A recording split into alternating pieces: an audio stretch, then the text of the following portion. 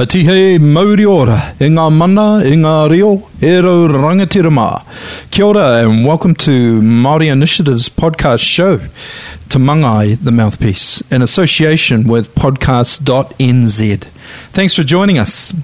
As each week, our guests share a part of their life's journey to te ira tangata, improve quality of life.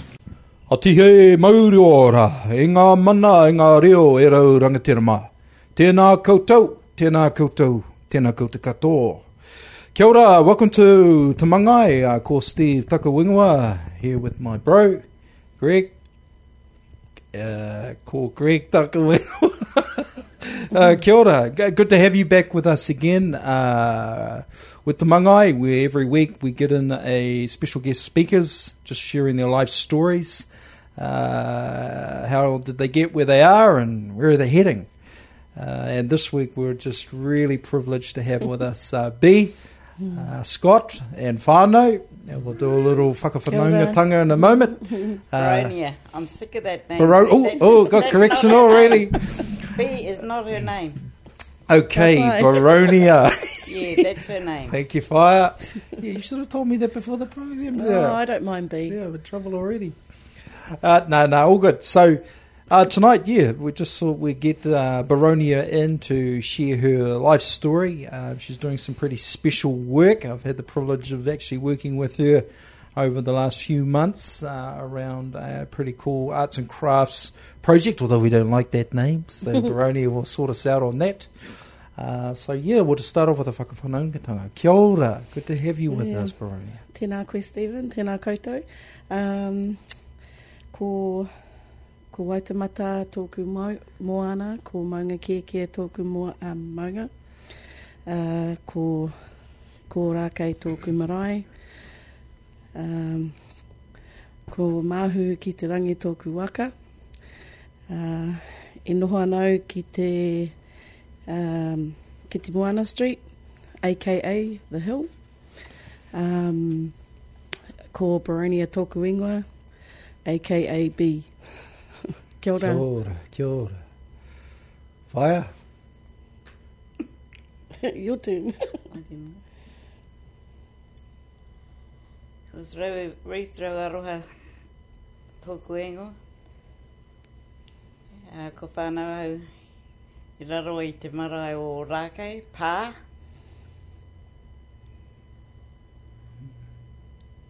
Taku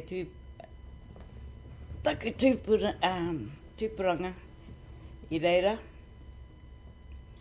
I nāne ka noho māua I runga I te triti o ki te Moana Street. No Orakei marae, tōku marae. Nā kei te rongo koutou, taku pepea, o taku kōtiro I kōrero kia koutou.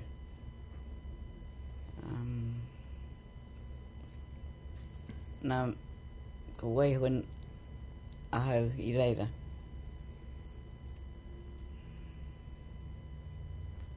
Kia ora. Kia ora, Steve. Kia ora koutou. My name is Steve and I'm also from Orakei. Oh, kia ora, good to have you. Ngā puna rua te maunga waitake o te awa. Horauta te waka, tautau wararangi te hapu, te areuru te marae. Ko aitanga a hauati te iwi. Ko Steve Hutana Takaunga. And Greg's the same. So, kia ora. Good to do that, find out where we're all from. And of course, I have to acknowledge our ahi ka tonight. I better get that right. Yeah, our ahi ka and the CBD and Tamaki Makoto and Ngati Whātua Orakei do a really good job of representing in the rohi. And I've been surprised all those early mornings at all those obscure places. Your whānau, they're there. They're there, you know. There's talkers and there's walkers and there's doers. And that we just acknowledge the lovely work that you do in across the rohi, and let's enhance it. Let's enhance it. So no, kia ora. So adventurous. Would like to kick off. Tell us every week. We kind of just start off a bit about who are you? Where did it all start for you? And so there we go. Yeah, so, okay. Born in Auckland. Mum and I went down to Wellington, came back to Orakei to look after our grandmother, or my grandmother, which took us back to Kiti Moana Street, and been there ever since. 17 years old, decided to leave the country like most Maori young people do. Saved some money, flew to Australia, and stayed there for 15 years. You grew up on the hill though? Yeah, sort of we from moved what back, age to what age? We moved back when I was about 7. I remember my 7th birthday receiving my first bike, Rally 20. It was like the bomb too? bike. I had a Rally 20. Rally 20. Mine was green. Yeah, mine was burgundy. And I smashed mine up on The only Christmas bike up in the street. Yeah, The only bike up in the street. Yeah. Ooh, super flash. But then I thought it was uncool when the choppers started coming out because Rally 20s went uncool. So. But anyway, 17, I left Kiti Moana Street, flew into Sydney, made my way around Australia, ended up in Perth, ran out of money, started making my way back home. Back to Sydney again, and stayed at one of my aunties and uncle's place. One of our aunties passed away, Auntie Margaret, and Uncle Richard Peters. He's still alive. They took me in, and my auntie, first thing she said is, "You need to get a job, girl." And I was like, "Oh, okay." Didn't know where to start. So she took me down to Bondi Beach and just told me to go into each restaurant. Wow. And ask for a job. So I did. And I started working at a takeaway shop called The Perfect Spud. Yeah, Smash. Awesome, eh? The perfect spot. The Perfect Spud. And it was awesome. And I thought I was living the dream, living at Bondi, working on Bondi. Sounds like the dream.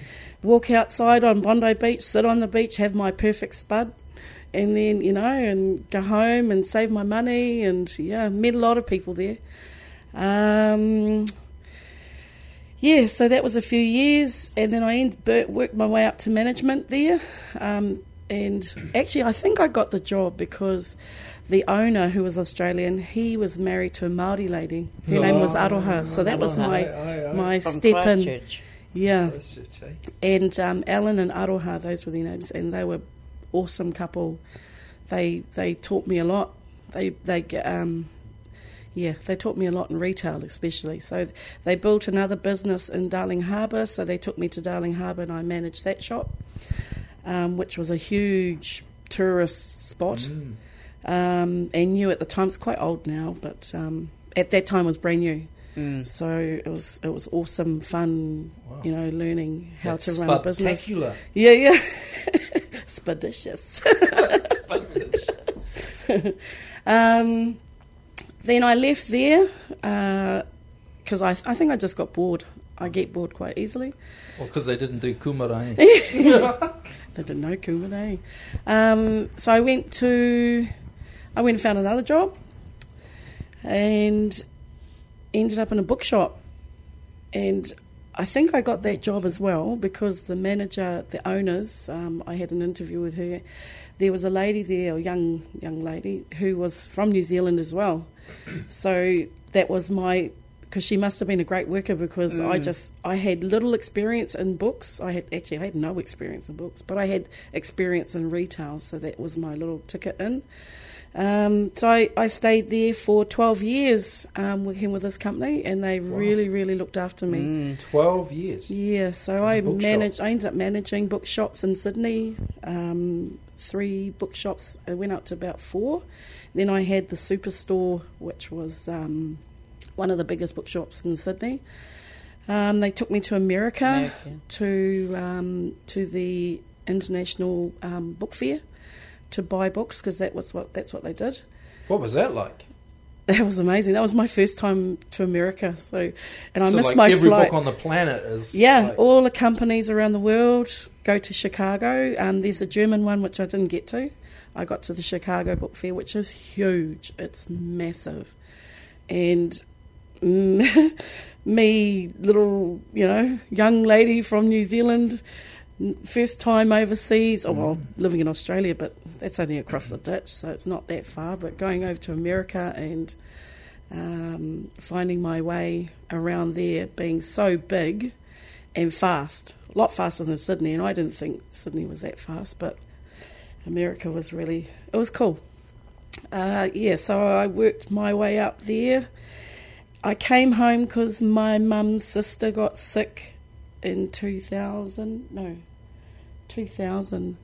the year 2000, and I said to my mum that I was going to come home, which I never thought I ever would. Okay, yeah. And I went back to Australia because my auntie passed away, and I went back to Australia and I gave my boss a year's notice, and they didn't want me to leave. But I said I had to. I reconnected to home. Got homesick. Yeah, I never thought I would. I never thought I'd come back until I retired and move home and, go to the Marae and sit on the pai and stuff. But, yeah, so 2001 I flew home, Anzac Day, and, yeah, as soon as I landed, it hasn't really slowed down. It's been awesome experience being home. I took 3 months off because I worked myself stupid over in Australia, and I always said I made my bosses rich and me not rich. So I was like, that doesn't work. I worked my butt off for them basically, and they looked after me, but if I'd stuck around, they would have. They've both passed away now. They were family business. And the company's actually closed down now in the last 5 years. I think they've closed down. They don't, so I'm home, and Mum's always been at the Marae. And she came home and told me that there was a wānanga there, and one of our aunties, Auntie Alice, asked what I was doing. And Mum said, nothing. Tell that girl to get up to the Marae, come up to the wānanga. So I was like, okay. So I went up, and not knowing what to expect, Auntie Alice had a korowai wānanga with kahutoi te kanua. Right. And there was a lot of whānau there who were learning for the first time how to make korowai. So I sort of walked in and didn't know what to do. I didn't even know what a harakeke looked like. I didn't even know I knew nothing. And I've always said that I was greener than the harakeke. So, there are a lot of weavers who have woven for years, and including my whānau, some of my whānau who've woven for years and never got to muka, never got to korowai. So I think I was just meant to go there. It was my time, I suppose, to head to korowai. So Auntie Alice showed me how to haro, how to extract the muka, and I loved it. I just loved doing that mahi. And I think I fell in love with it from then, from that time. And that was 13 years ago. Wow. Where are we? 17? No, 16 years ago. So my passion in raranga grew from there. Auntie Alice basically, without me knowing, put me under her wing. I didn't even know. I had no idea. And I found out afterwards by another very close weaver, Te Hemoata. She was the one who told me, and I was like, whoa, blown away by that. So over the years, I worked, that first korowai wānanga was a wānanga for whānau who learned how to make a korowai, and we wove it for the marae. And there was a lot of whānau involved in it. A lot of them have passed on now. And it was a continuation from the 70s when Digoris and Rangimāori, Digoris Te Kanoa and Rangimāori Hetits came up to the marae to teach Auntie Alice and my nannies how to weave korowai. And that's all on the board, inside the whare, Yep. Yeah. So we that first korowai was woven in the 70s, and I think it was a teaching and learning of the skills to keep the skills korowai, alive. where is this? Is this up on It's the at hill, Orakei, yes. Is that where it was made?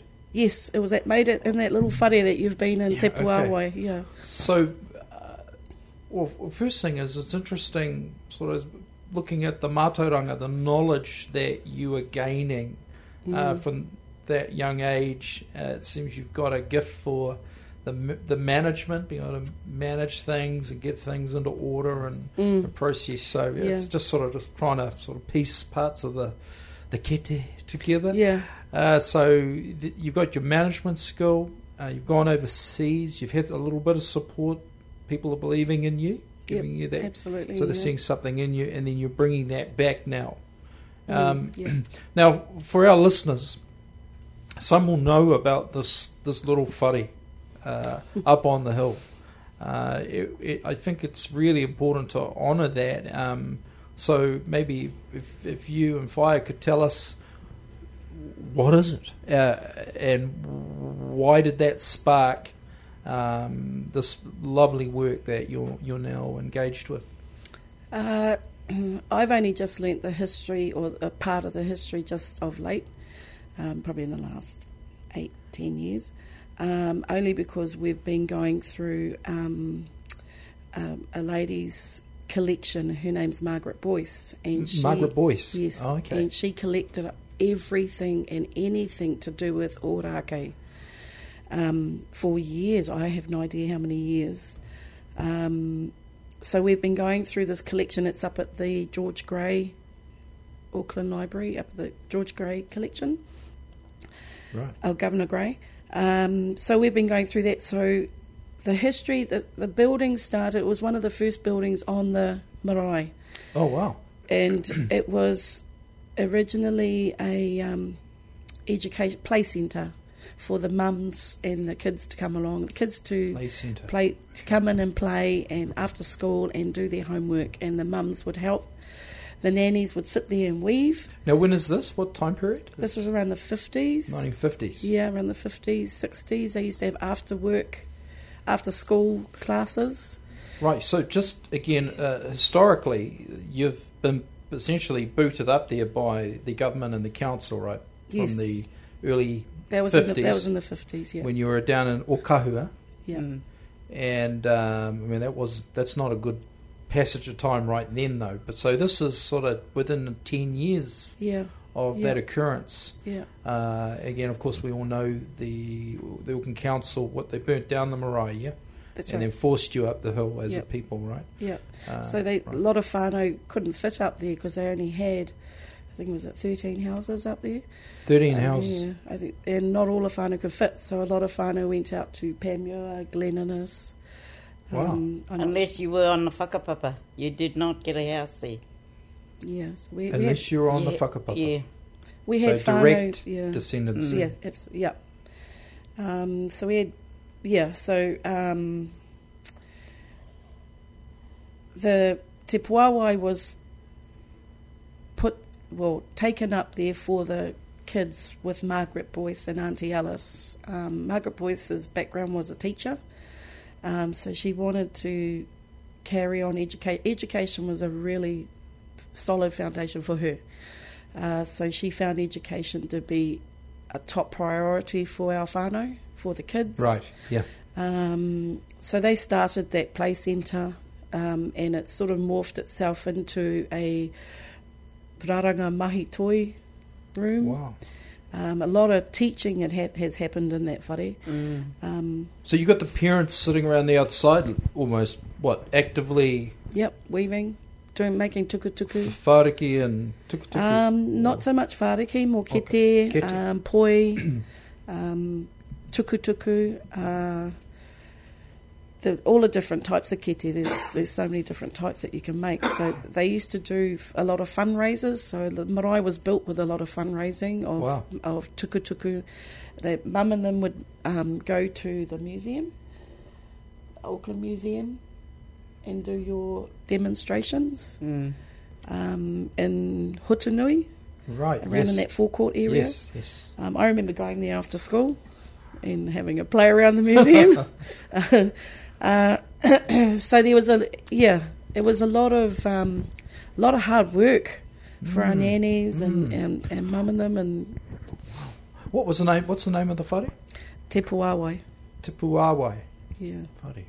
It's not very big, eh? For all the things that happen in there, it's actually quite a small space, Yes, eh? yes, it is. But it's not about the size, eh? No. You know, We had our whare, we had a prefab next to Te Puawai, and that was our wharenui for many years. And we had a little room attached to it, which was where they used to do whakairo. And then later on, Uncle Two Brown, he used to live. He was a caretaker. Ah, right. And he used to mow the lawns, and he used to stay in there. And then I don't know when I was too little, but we got a little whare mui called Te Koha, which is now next to the wharenui. So that there was only probably 4 buildings on the marae. Oh, really? When we first started. Well, the wharenui didn't turn up to 1991 or something as Auckland City Council, eh? Yeah, they commissioned a lot of the mahi and the government. Okay. So I was only a snotty-nosed kid running around, so I didn't know what was going. We used to play in the hole that they dug out for our wharekai, and that was our playground, the hole of the ground, where it used to fill up with water.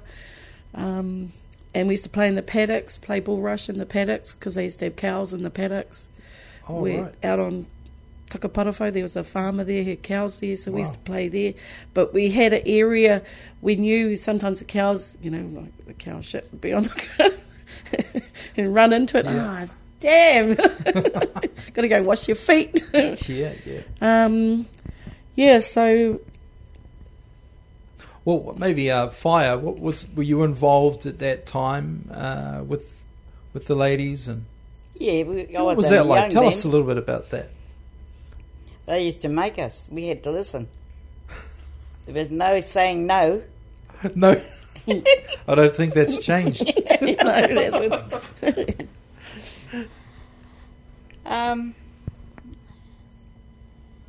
Yes, I've been there since the marae was built.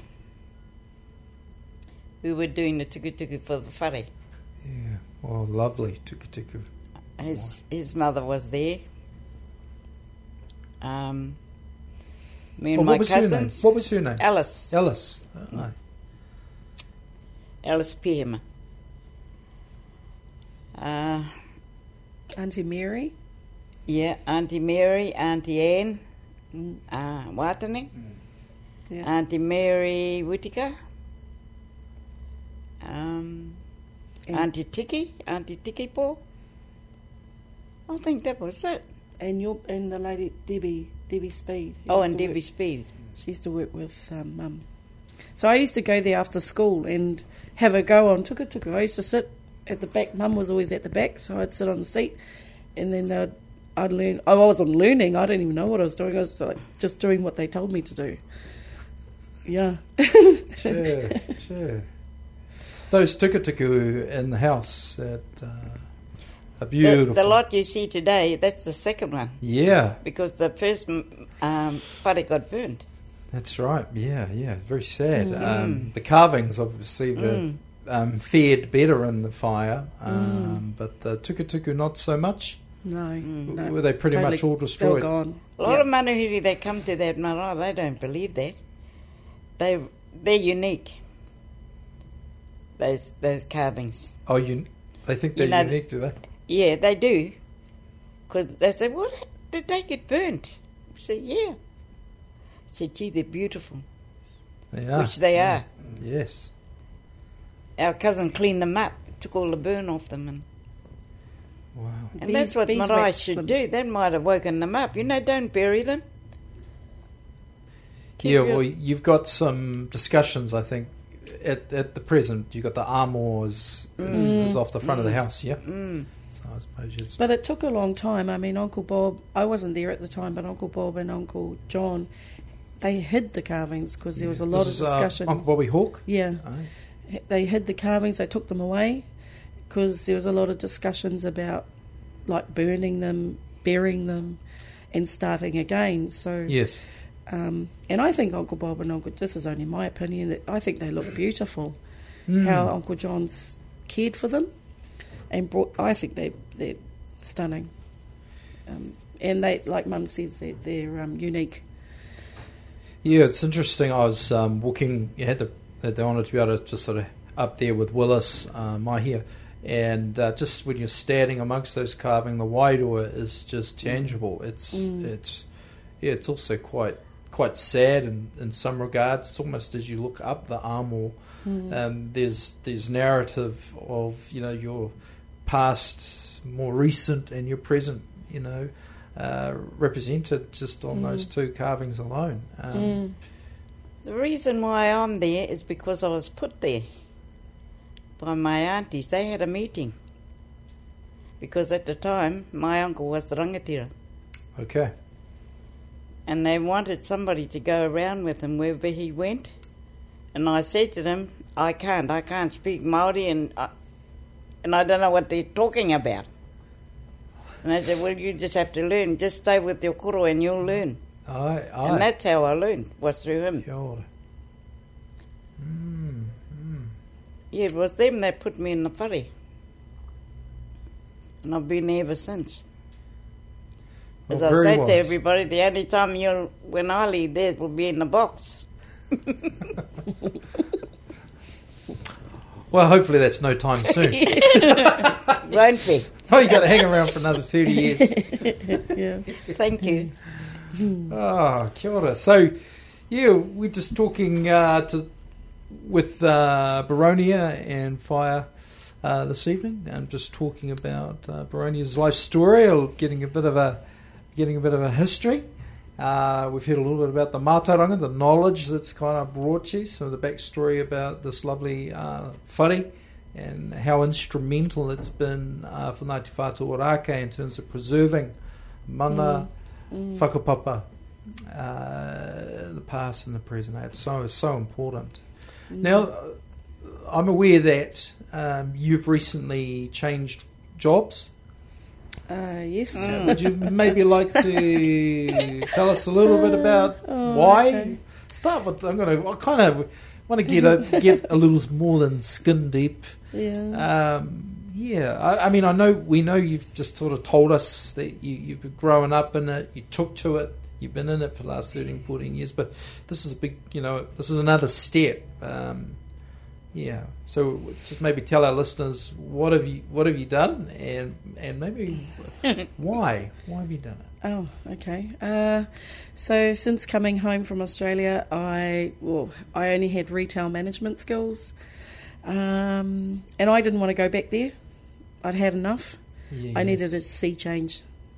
So coming back to the Marae, I sort of went straight to the kitchen like most people do on their marae. So I went to the kitchen, and my cousin was there, Hinamore Kemp, who's a trained chef, qualified chef, and her sister is also a qualified chef. I've had her kai. So I walked into the kitchen and basically picked up a tea towel like most people should do. Some people don't do, and just went from there.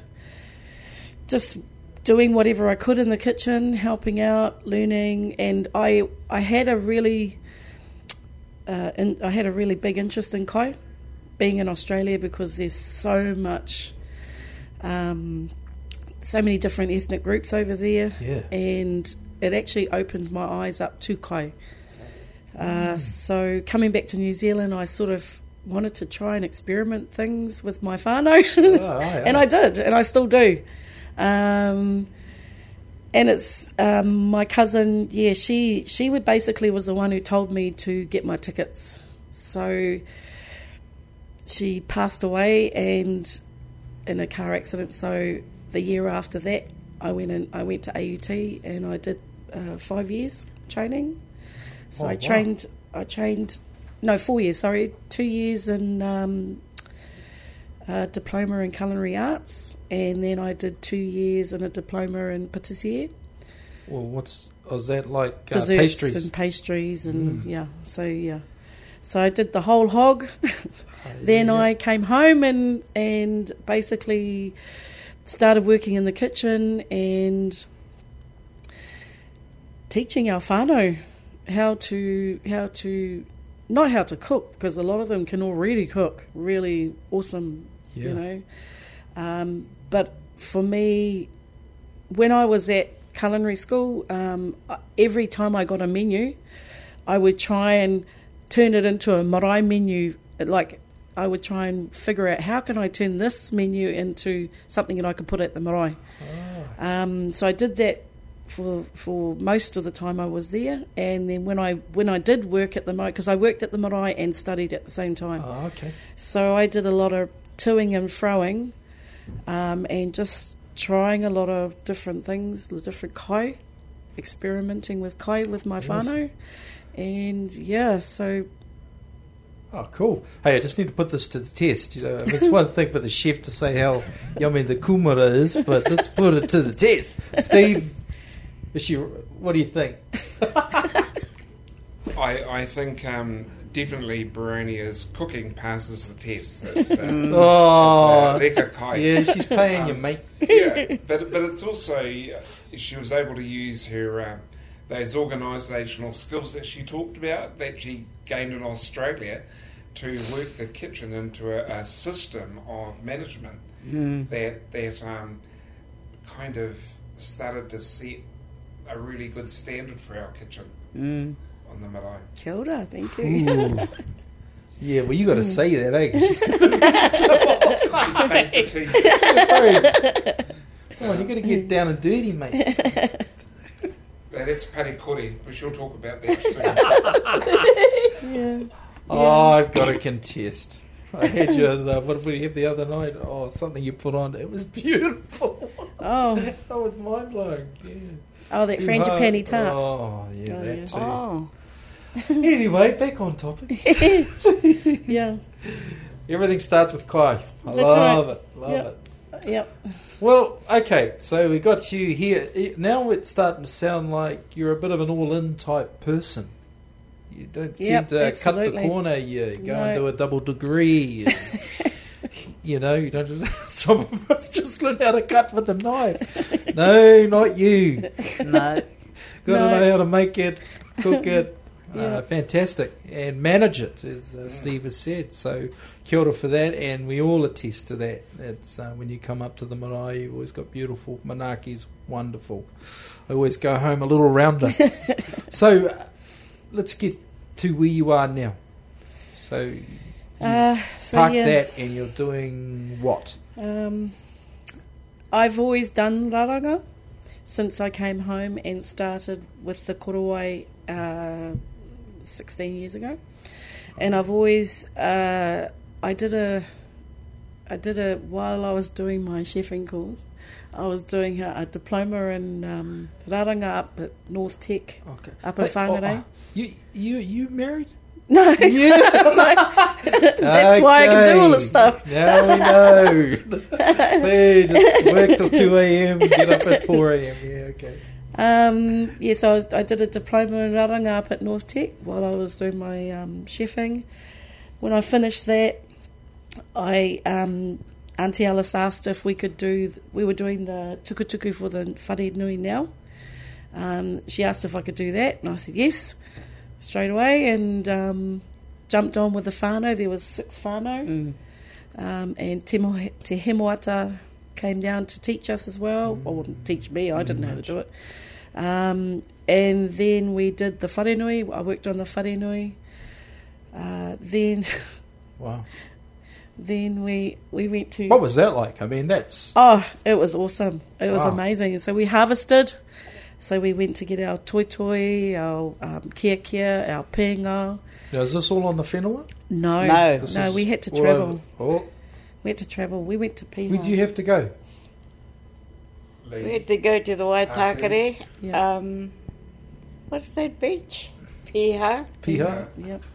Awesome Lee. We went to Lee. Lee. Beach. Yep. And Then some as far as whānau. Te Hapua. Yeah. And some whānau sent some pinga from Otaki.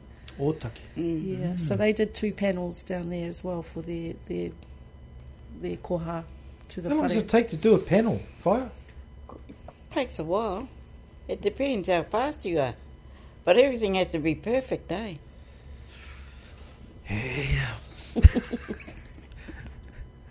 Yeah. So a day then. All right, 2 days. Yeah, so we did the wharenui. I finished off my patissier course, and then Mum and I went to Takiura to do 1 year in Rumaki Reo, only because not knowing any reo. So I wanted to learn how to speak reo, even understand it. My reo was a little bit better. I understand a whole lot more, but I've a lot of work to do on that. So that's another thing I need to carry on with. Yeah, and then I went to Te Wānanga Aotearoa to do a degree in raranga, and I graduated last year. Oh, wow. So that was when I made my decision I was going to step out of the kitchen. So I told Uncle Matt, who's the Marae manager, so that would have been a year and a bit ago, so he knew I was going to leave. And the date kept on extending out. They didn't want her to go. No. But I was ready to change now. I've done what I could in the whare. So now I'm full-time weaving. It's quite amazing listening to the conversation because, our listeners can't see often what's going on in the room, but there's a lot of emotion in your voice when you speak about some past things of recent time even.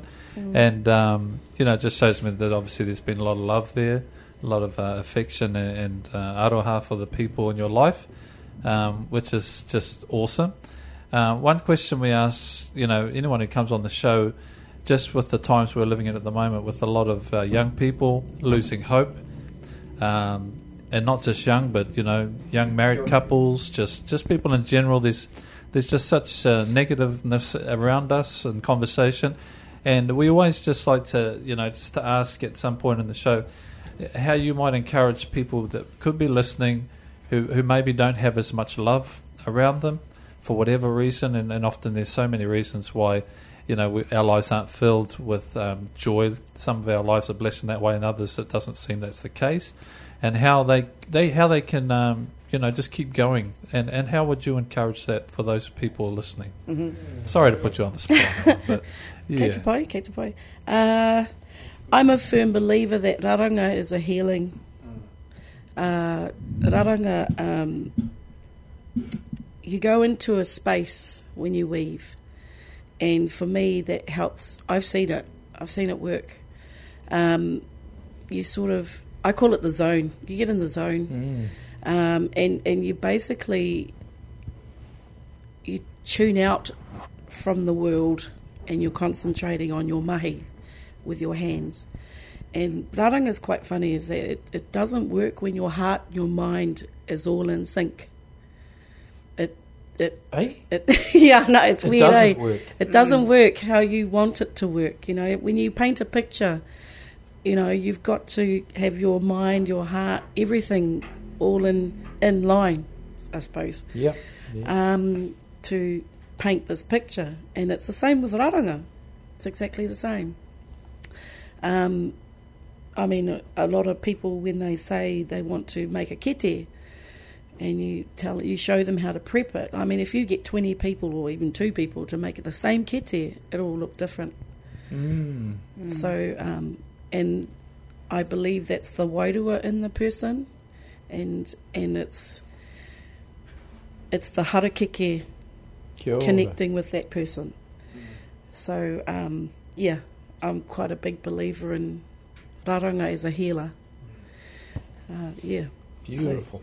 But it's even things like going out to harvest and going out on the first night, and being in there, like when the dew's still on the harakeke, and I don't know, there's just something otherworld about handling it and being there that's really fulfilling. And no matter what's gone on, no matter what kind of is happening in your life, just being out there, being alone and harvesting, or even to go and collect the materials at the beach or in the bush is just really fulfilling. And I think because you usually harvest as a group. Sometimes you can go out and harvest. If you're doing large projects, you can harvest as a group, and that's whakawhanaungatanga, and that's whakapapa, that's all of that, and it's connecting with the whenua, it's connecting with your teammates, your whānau, it's all just building up relationships, and raranga is all about relationships. You know, you meet one weaver and you say, oh, do you know so-and-so from somewhere, down the road, and she's a weaver, and that's how we connect, all of us weavers. The weaving world, I think, is quite small. So we know a lot of other weavers from all over the country, and I've met in my travels, in my journey at this moment, I've met a lot of awesome weavers. Beautiful people. Really beautiful women and men. So, and I've met some really wonderful weavers, So that's the rawa, that's the resources. And it sounds also your whakamana there, the influence that brings, which is why the wairua, you pick it up, but it's so strong when you're looking at the tukutuku or korowai or anything that we put our hands to for that matter. It's the extraordinary depths. It's like layers, of things that are in it. So it's interesting your discipline of your training to be able to hold that and to adhere, I suppose, to those kawa tikanga things. So the pono and the tika are right, as you say. That's the devotion. So it brings out that wairua as it needs to. Interesting. When I first started, and I still get amazed by how brilliant our people were, and still are, very creative. Totally,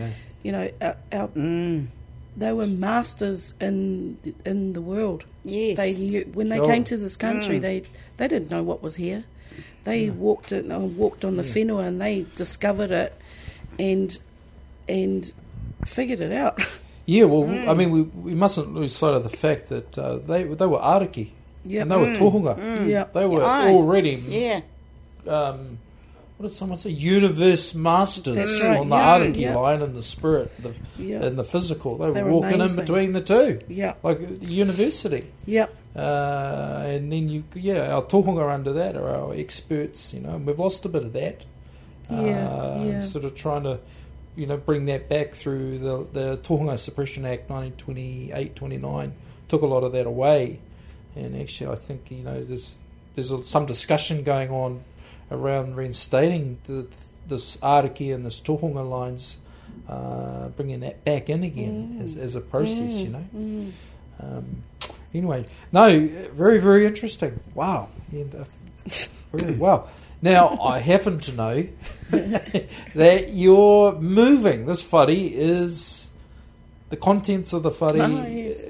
Tell us about that. I mean, wow. So you just stepped into the job and you're... Yeah, we're building, or we're refurbishing a whare on the house, on the Marae. And so I'm moving from our little wharepora, Te Puawai, and it's got bucket loads of resources in there that Auntie Alice has kept over the years and built up. Rooms of it. Yeah, and it's actually really cool because I've been finding things for the last year, digging things out that she's kept, and it's been telling me a story from when they started.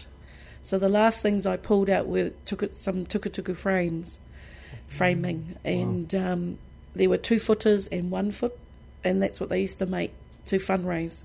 And I only just found them last week. The week before. And so now we're using them again.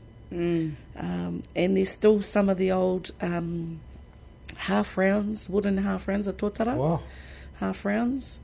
And we're using those to make some tukutuku, and I'm teaching the whānau now how to put them together. Now, what about if someone wants to learn it? Oh, yeah, we have wānanga every month at the Marae. Okay, so you just heard, listeners, you can turn up, Ngati Whātua Orakei, once a month, and come and do a workshop.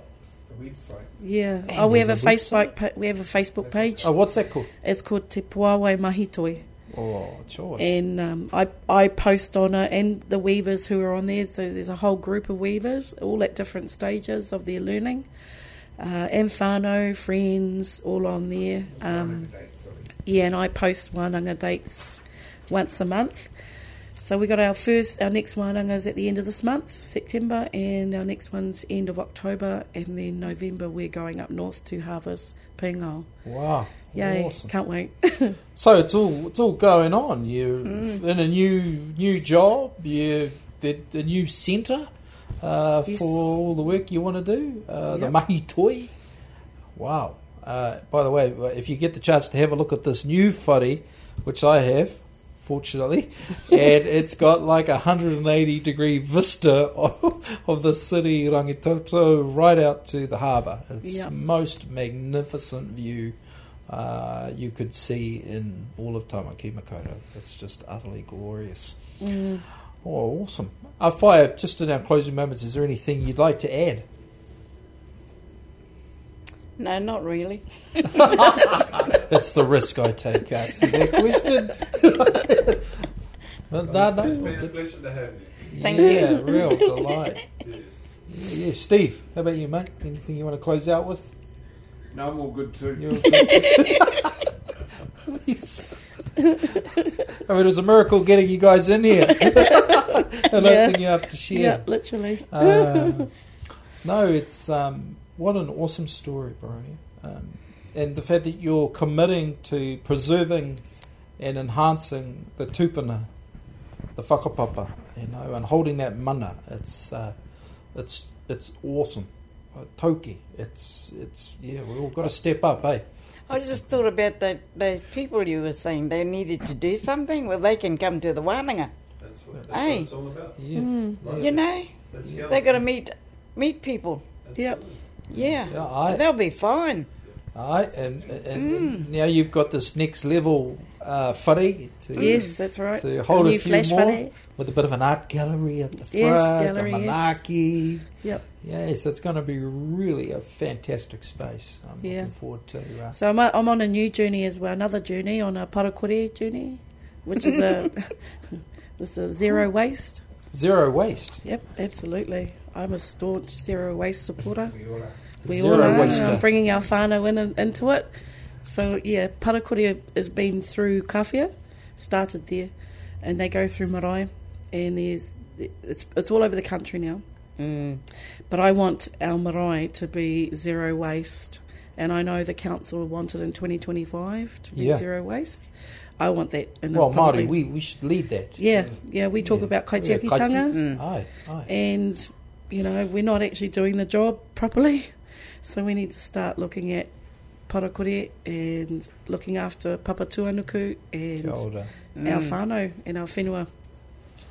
Oh, well, there you go. We've all been given the word.